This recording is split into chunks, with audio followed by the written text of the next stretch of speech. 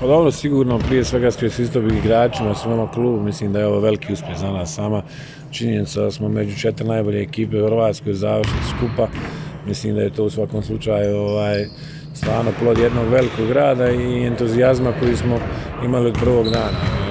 Idemo dalje, naravno čeka nas Sonik, dosta teška, zahtjevna utakmica, dolaze svi kompletni, mislim da su se kompletirali, tako da s te strane mi smo malo umorni, neki se igrači vraćaju, neki su malo načeti, međutim šta je to? Mislim da prije svega ako budemo na razini pristupa onoga što smo imali u Kaštelima na način kako smo reagirali defanzivno, svi igrači, mislim da u svakom slučaju možemo biti optimistični, međutim vrlo opasna i teška utakmica, dosta kvalitetnih pojedinaca, kažem opet, poravili se neki igrači, došli, tako da čekamo subotu maksimalno.